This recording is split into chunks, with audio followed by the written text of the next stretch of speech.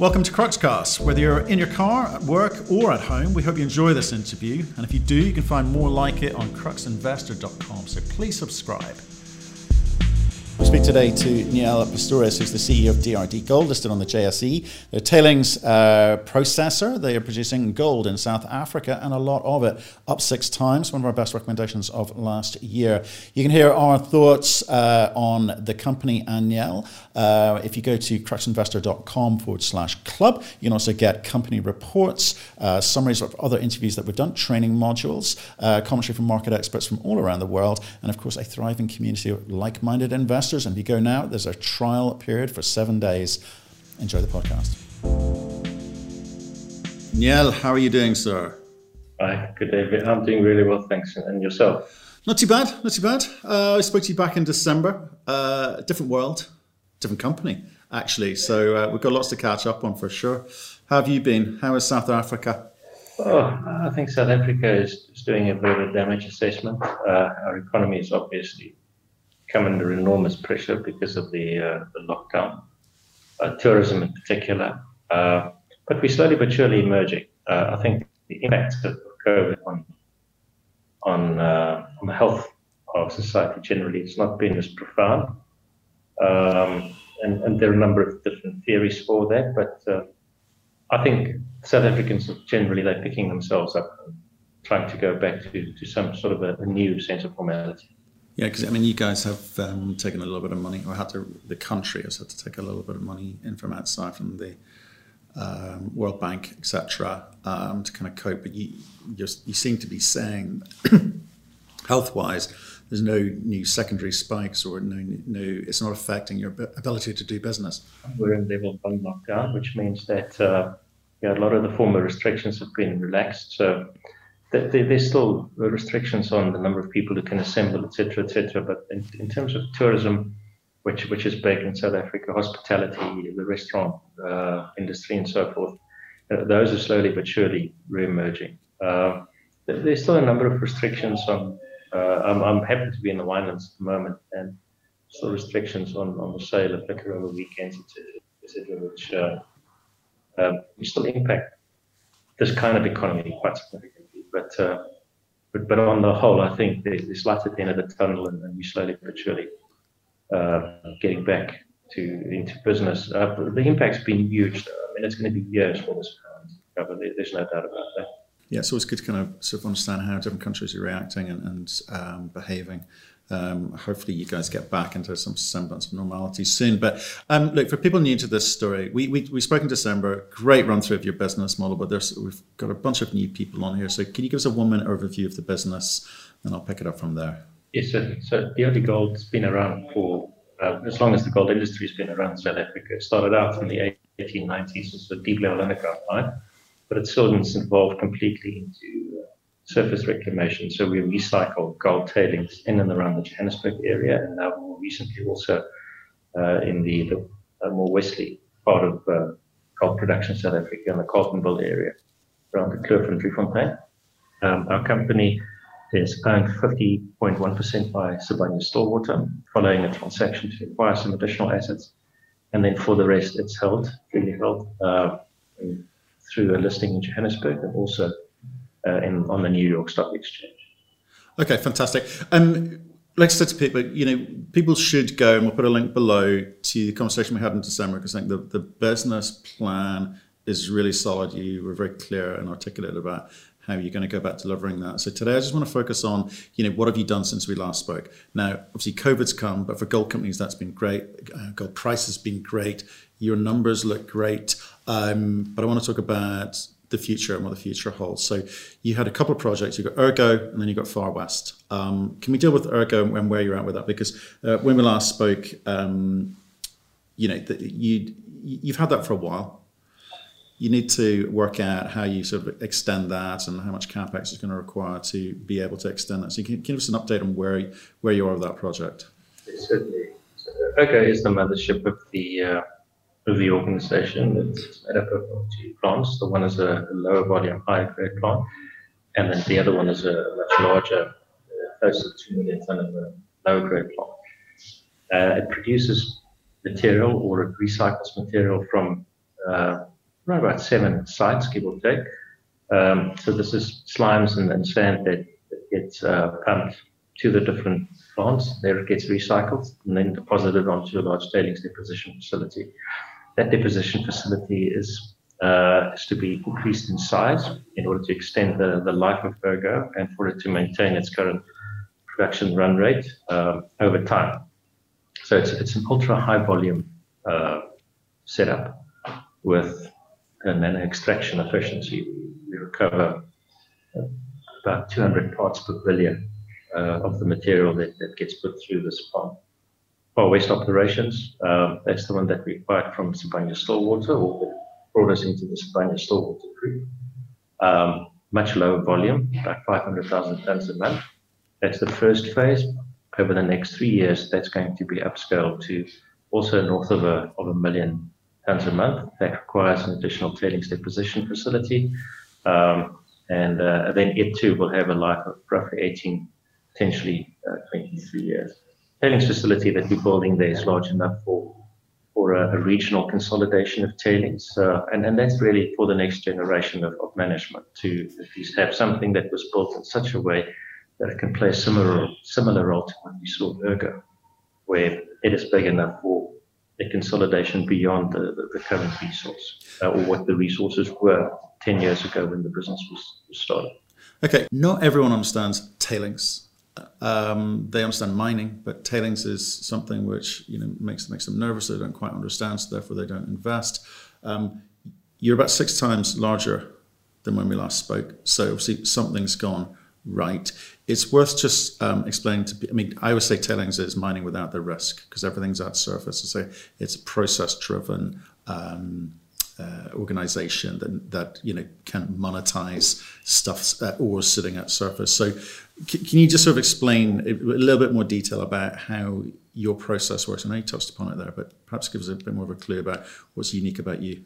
Certainly. So I don't think anybody else moves more tons per employee than what we do. So what the features, the things that differentiates our business in the mining environment are mechanization, technology, automation. The setup of this plant being a macro volume environment with almost nano extraction efficiency requirements mean that we need to set up this thing in such a way that it needs very little human intervention. So our focus or our approach in terms of technology is that the human element is still the dominant part of this human and machine interface. So we place smart technology at the disposal of smart individuals. So that's the whole model, but it's extensively automated. It's technology driven. We collect data from 40,000 different data collection points at the Ergo plant, and this information is analyzed on an ongoing basis. So you could literally follow every key dynamic that can impact the efficiency of this plant on a 24/7 basis. And that gets analyzed on a daily basis. So that's the sort of thing that enables one to maintain production even when you have these interruptions or disruptions associated with the pandemic, because it's not a labor-intensive environment. Social distancing is sort of this is our reality. People do not work in close proximity to one another. And a lot of the stuff that happens is done with remote-controlled automated devices, etc., etc. So that's helped us a lot, and that's one of the reasons why COVID for us hasn't been quite that disruptive. We did interrupt operations for about a 10-day period when the lockdown started here in South Africa, but that was really just to make absolutely sure that the changes in behavior that were required to enforce proper social distancing and to ensure that everybody's been adequately counseled in terms of using sanitizer, etc., that those were fully entrenched, and also to not have to use public transport. We consider that to be a major risk, is for employees to have to get into public transport to come to work and go back again. So the commutes evolved, and that's now all done with public transport, with private transportation, with company provided transportation. So we had about a 10-day disruption, and then we incrementally started going back into the workplace. And some of the sites we were up and running very quickly. Others we had to take a slightly more systematic approach. If you were to look at our numbers, though, and we released those a few weeks ago, you can see that the reduction in tonnage and in production, that graph, which obviously is lopsided towards the negative, was offset and positively offset, in fact, by increases in gold prices as a consequence of global reaction to the lockdown and to COVID. So it was, in terms of financial performance, it was an incredible period for us. We've seen margins we've never seen before, and with a business that sort of geared for this sort of environment that was able to overcome most of the challenges associated with it. And we're very proud of how our personnel responded to the whole pandemic. Out of just more than 3,000 employees, we've had fewer than 50 patients, positive diagnosis, and nobody's passed away as a consequence of that. At the moment, now with the lockdown level way down to lockdown level 1, we only have 2 positive cases that haven't fully recovered. So I think key to the whole thing was the response of our personnel to what was required. Yeah, so I mean, obviously, COVID's had an impact on lots of companies, lots of producers around the world, and they've all handled it in different ways as much as they can. The stuff you're in control of and the stuff that you're not in control of. I'm interested in the bits that you are in control of. As you say, your production, you're only offline for 10 days, and maybe there was a slow ramp up, but as you say, the volume, yields, and production numbers are down for second half. But because of the price of gold, you've ended year sort of all-time high numbers, I guess, there in the sense of the margins that you're making, certainly the numbers that we're looking at. So it's all good news for shareholders. You've dished out your third dividend for the 13th year in a row, and I think you upscaled it as well. So that's all good news. But you talked about having multiple data points and removing human intervention, where you can to improve efficiencies. But if I look at Ergo, you've had that for 10 years, right? You told me before, you've probably got another 8 years worth there, and more if you decide to choose to spend more money on the CapEx. You kind of have to re-engineer that to some degree because it'll be lower grade. So what is that data telling you now? Has anything changed in the last year since we spoke? Not really, no. The data collection, or the way in which we manage information, it's not so much improve the efficiency as it's allowing us or enabling us to keep the plant in a stable state. So you have fewer disruptions, fewer changes or fluctuations in performance, in plant performance. So look, obviously, because the way that information has been looked at, you don't really have a reporting sort of climate. The conversations taking place at our operations are analytical, because you're not looking for, are we within range? You're in range because that information is freely available to everybody. What the conversation typically looks like is, so what are these numbers telling us? And how can we get it slightly narrower? How can we make this range even tighter? And what is the impact, let's say, of this dynamic? Have we fully considered the impact of this dynamic and some of the other dynamics? In fact, the next step for us now is to go into big data analysis. What we're doing at the moment is we're maintaining the relationship and the interaction, the interface between line of sight dynamics, 7 or 8 dynamics within the plant itself. But big data could tell us how something that's happened in one of the remote corners of the operation, how that is finding its way and amplifying certain responses over a period of a month, 2, 3, 4 months, And then we think that that's going to be an exciting new step for us, and just analyzing the data and setting the plants up accordingly. If you multiply everything by 2 million, then the tiniest of changes could have a very significant impact on the actual performance of the business. But having said that, those changes are small, they're incremental, and they're informed by analytical conversations as opposed to your typical command and report type of conversation that you would have in a mining environment. The way forward for us, because I think because of the quality of the data, gives us a pretty good idea of what sort of balance needs to maintain in terms of throughput rate. In other words, the time spent in the plant and the volume throughput. It gives us a very good idea as to how we should balance the availability of water and where the key risks are in terms of costs. A big step for us over the next foreseeable future, and we're talking now, is dealing with the risk of quality of electricity supply and also cost uncertainty around electricity supply. Obviously, if the electricity supplier were to fold in South Africa, then it takes the entire economy with it. So that is a very real risk to the Eskom and South African economy and our existence. Those things are linked. But that doesn't mean that you cannot do something about the immediate risks posed by the quality of electricity supply and the costs associated with that. So we're taking the view of, or the approach of setting up a hybrid type arrangement where there's both power storage as well as power generation by way of solar panels. Power storage simply means that you're setting up very significant, and these are modular in design, battery storage capacity.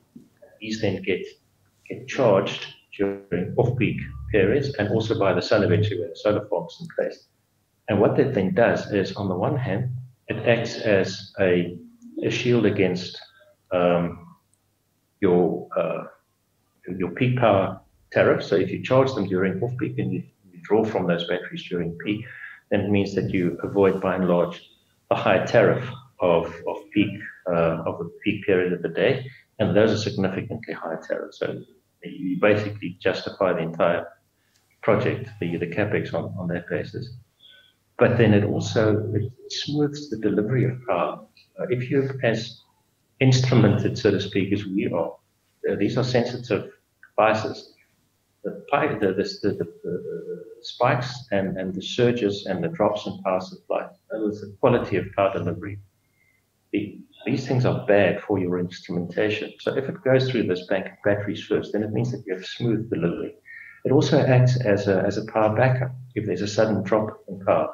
Our arrangement with the power utilities is that we don't get load shedding.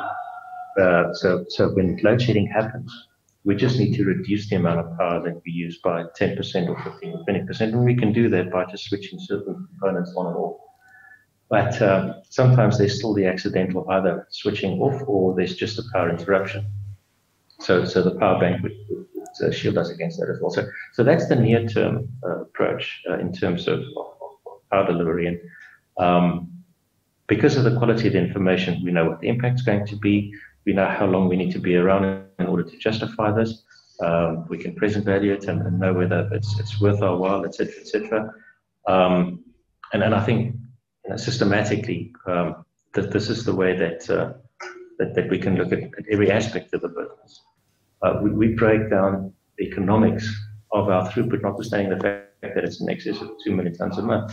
We break it down to on a per ton basis. The extraction per ton, cost per ton, the revenue per ton, everything we do is looked at in that way. And of course, if you look at the numbers over the last year or so, 768,000 and a kilo was the average for the year up until June, and we report record numbers. That gold price is now sort of stuck just north of R1 million per kilo, whilst the costs are still hovering around R100. There aren't these. There haven't been any significant impacts on cost because such a large percentage of our costs are fixed in any event. So you do the numbers and you can see how on a per ton basis, these margins have opened up and stayed open as a consequence of what's been happening in the gold price environment, but also relative to our ability to respond to the impact of COVID. I appreciate that. I mean, like the question was specifically about Ergo, because the things with tailings are they're at surface. There's a finite amount at surface. There's no kind of upside in terms of what you may discover underground. You know what's sitting there. You know how long it will take to work your way through that.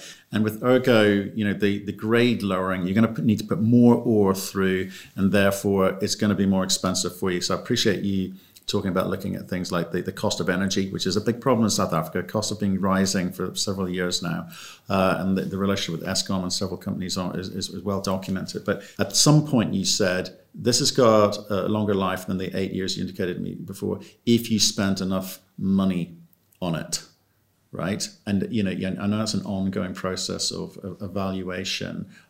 Is that something that you have got an answer for now? Yes, no, what we are doing obviously is expanding the size of our tailings dam. We need to make sure that we have sufficient capacity in tailings deposition on our tailings deposition dam to continue to treat material at the rate that we need to treat it at in order to maintain production run rate. So a few years into the future compared to where we are now.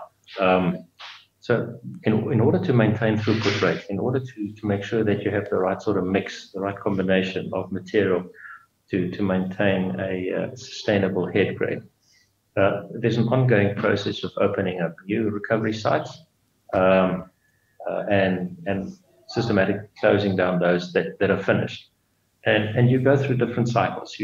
Not all tailings dams are of equal size. And also through different phases of complexity. And the more sites you have, the more complicated or more complex your model is, and the higher your costs. So at the moment, for example, we're treating material from around 7 sites. We have access to 7 sites where we're recovering material from. And that's probably as complicated as it's going to get. As complex rather as it's going to get. Over the next few years, the number of sites where we'll be recovering material from, in accordance with the mine plan, the near future mine plan, will reduce. So instead of mining from 7 sites, we'll be mining from, let's say, 4 sites. They will be higher in volume, but slightly lower in grade. And that's where the offset comes in. So less complexity, fewer sites, which means your per ton costs drop. But then obviously because the grades are slightly lower, your revenue per ton would also adjust. And on the whole, that pretty much gives you I wouldn't call it a flat line, but that's how you maintain sustainability is through the combination of material, the mix of material and the development of different sites to not have as many moving parts, so to speak. So 3 years from now, we'll have fewer moving parts, slightly lower recovery per ton, but fewer moving parts, which also imply lower cost per ton. Okay, no, which I understand. So that's you, as you say, when you're putting through 2.5 million tons per annum, each ton is really important. If you just shaving costs or saving costs or reducing the amount that it's going to cost you going forward, it's all important. It's the nuanced detail of the engineering and the flow sheets and so forth. I get that. The other big part of this is building up a forward pipeline of deals, projects, and ores that you can process. Now, Sibanye is a 50% shareholder. They're obviously delighted with that relationship, given what you've done this year. They've also sitting on a lot of other projects that you can do. We talked previously about Far West. How are things going there? How the numbers seem to be good, but anything we should be aware of? Yes, no, absolutely. So as I say, Ergo's project pipeline is pretty much paved out, and the new sites that are going to be developed. At the Far West operation, we started out with phase 1 only, initially in order to get into production sooner rather than later. But phase one is it's sustainable in its own right, but you couldn't really go beyond 12 years of production mining only off our existing infrastructure. So we're keen to get into the second phase, which is the upgrading of volume throughput to just north of 1 million tons, and that also implies a larger tailings deposition facility, and that was part of what we'd envisaged when we did the transaction. Early phase, lower volume, higher grade production. In the longer term, to get it to 18 to 23 years, the second phase with a bigger plant and a bigger deposition facility. Provided obviously that the investment climate remains positive. I think the part that I find exciting about the Sibanye relationship are those bits which are probably that weren't part of the short-term planning, the immediate planning when we did the transaction, but which are now emerging as this relationship is developing. There's still a lot of assets within the Sibanye portfolio that are not core assets in terms of the Sibanye strategy. Their strategy in terms of mining obviously is more focused on virgin ground, double underground, in terms of the gold mines that they've got. Nobody buys a Sibanye-Stillwater share because they have hundreds of millions of tons of tailings material. And I think increasingly we could identify some of those and bring about a larger scale consolidation of surface tailings and feed into those.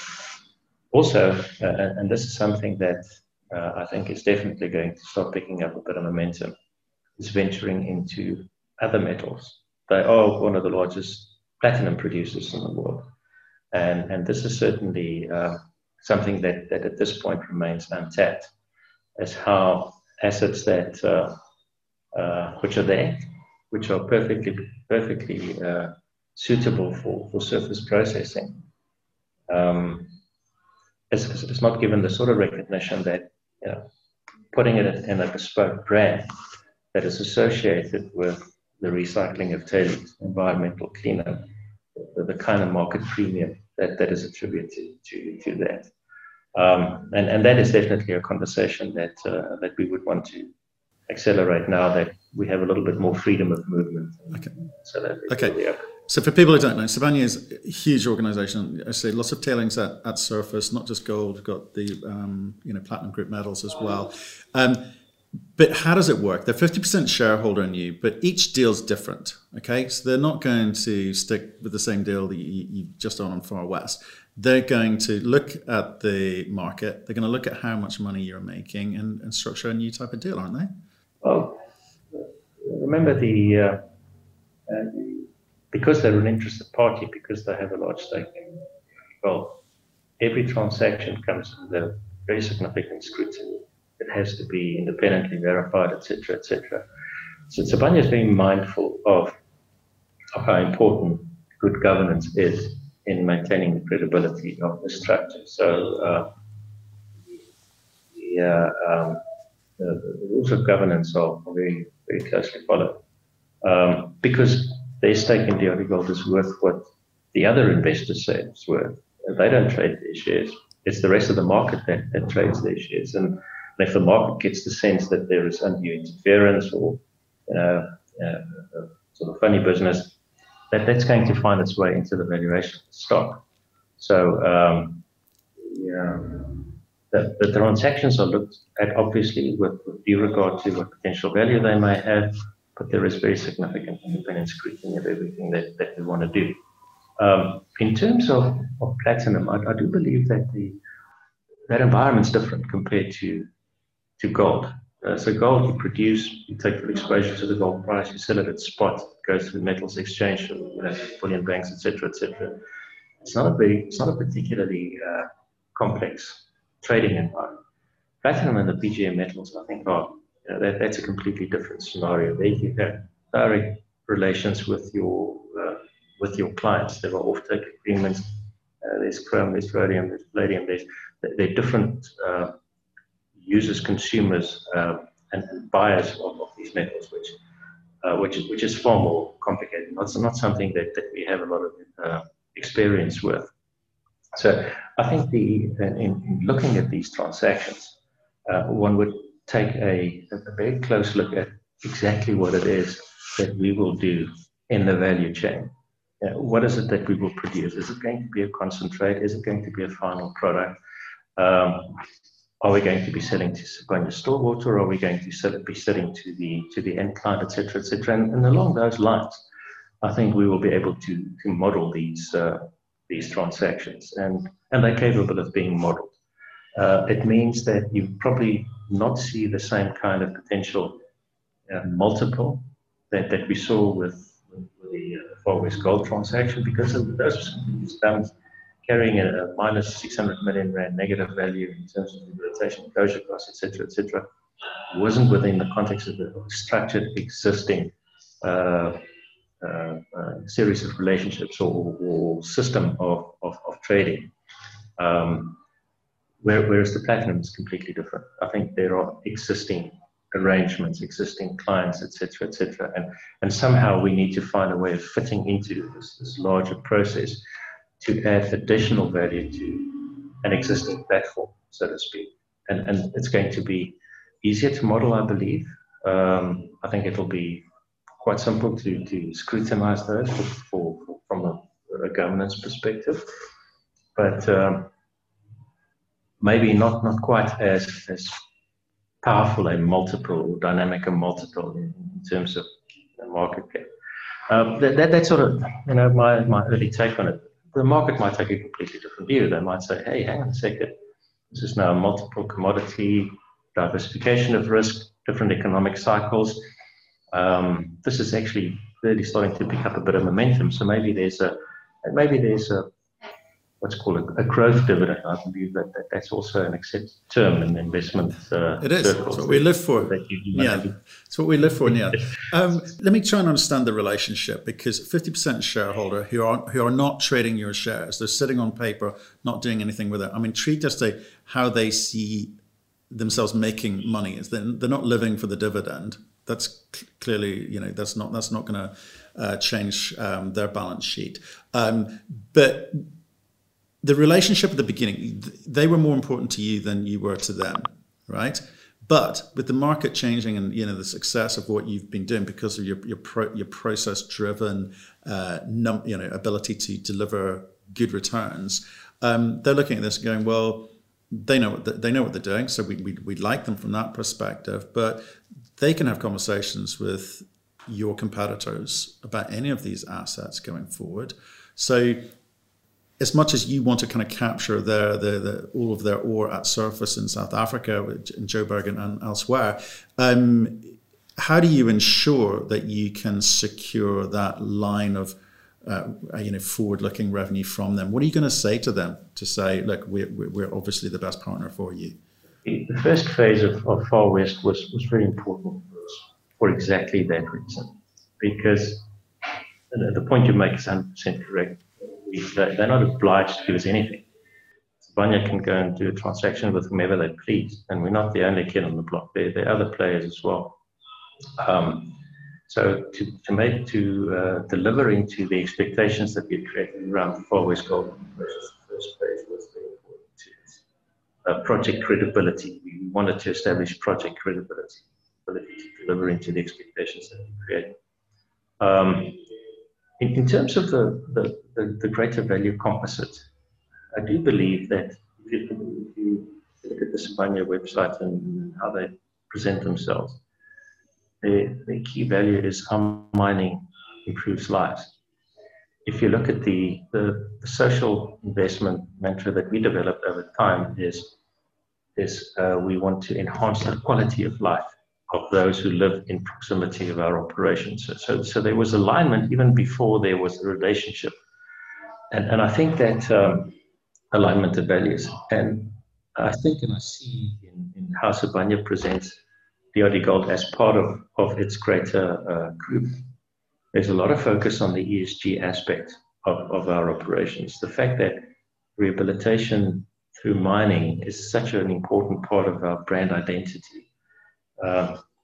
There's a consistency there in values which they present. So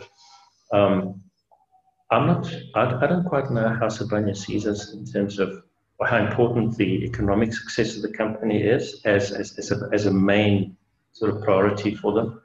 But what I do know is that the things that we do in terms of sustainability and environmental cleanup, in finding solutions for the social impacts of mining, and in mining in such a way that it's increasingly energy friendly, whilst also being water wise, making sure that the impact of mining, our operations, that those are contained, the environmental impacts, and that they don't impact on surrounding communities, etc., etc. Those are incredibly important values within the Sibanye group, Sibanye-Stillwater group. And I think the fact that there is now a company, a group member, that as core to its strategy, that it lives those values, and that those values are as important as the commercial success of the business. The commercial success is more of a consequence of the very deliberate pursuit of many of those value components. I think that is an important feature of that relationship.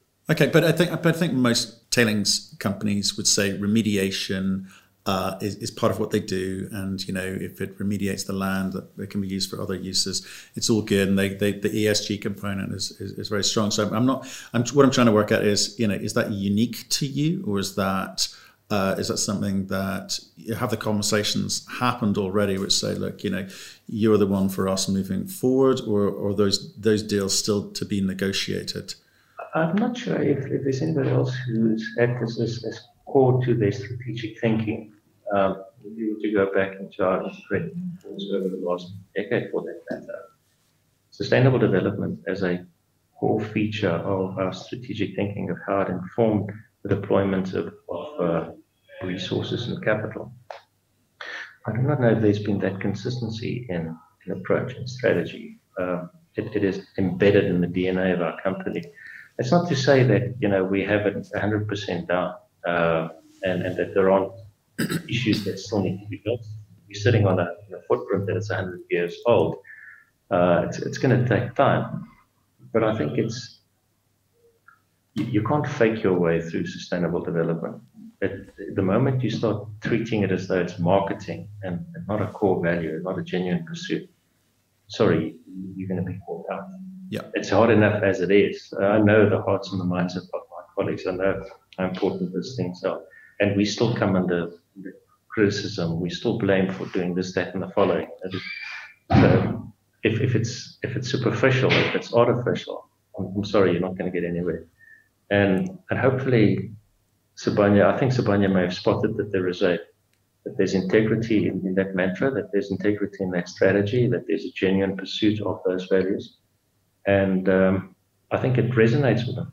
I think they believe those things, and they want to be invested in a company that it's set course on achieving those outcomes. So coming back to Sibanye, so they're 50% shareholder at the moment. Do you think there's an argument which says, look, could you, because I'm looking at your ESG component here. There's a lot of new ESG funds opening up in London, New York, everywhere. I mean, it's trebled, quadrupled in the last 2-3 years, and they are, some of them more meaningful than others, obviously, and some of them a bit more serious about it and not sort of latching onto just a sort of marketing thematic. But do you think that Sibanye should actually give up some of their position to allow a few more shares to trade in the marketplace? Because despite having a good year, I mean, your volumes of trading could be better if there's a bit more, float out there, surely. I think the market, the fact that Sibanye has a controlling stake in the company is something that the market likes it. A big part of the increase in our market cap, I think, has been as a consequence of that. Remember, Sibanye invested just more than R1 billion into the capital of our company, no strings attached, in the beginning of the year. To take their stake to 50. There was no expectation of special dividends or anything like that. So as the money, we want to have a controlling stake in the company, and we will apply that towards the growth and the expansion of our company. If they were to reduce below that, I think the market might wonder why. Why is Sibanye allowing its position to be diluted.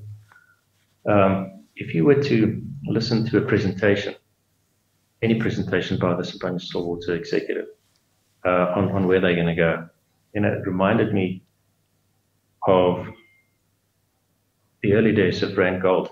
When you had these phases, and this is what we're going to do, and this is the next thing. There's an energy, and I think the market likes that energy. And if you're associated with that energy, notwithstanding the fact that we're ESG and sustainable development, it's a core value. There's an excitement about what's going to happen next. So to be associated with that, this expectation of growth, innovation, of something new, I think it's very valuable. And I think it's finding its way also in the way that our stock is being viewed by the market. You'd be silly not to leverage that. You'd be silly not to share that with whomever's prepared to listen. Sibanye is doing things, and we're right there. We're in that slipstream, and wherever they go, we're going to be going with them. So you think the market thinks that you're the takeout target for Sibanye at some point? Is that what they're reading into it? No, I don't think so. I think they see us as sort of as right there in the slipstream, that as Sibanye grows, new opportunities for us to also grow and spread our wings and find new exciting things to do. We'll be right there. Okay.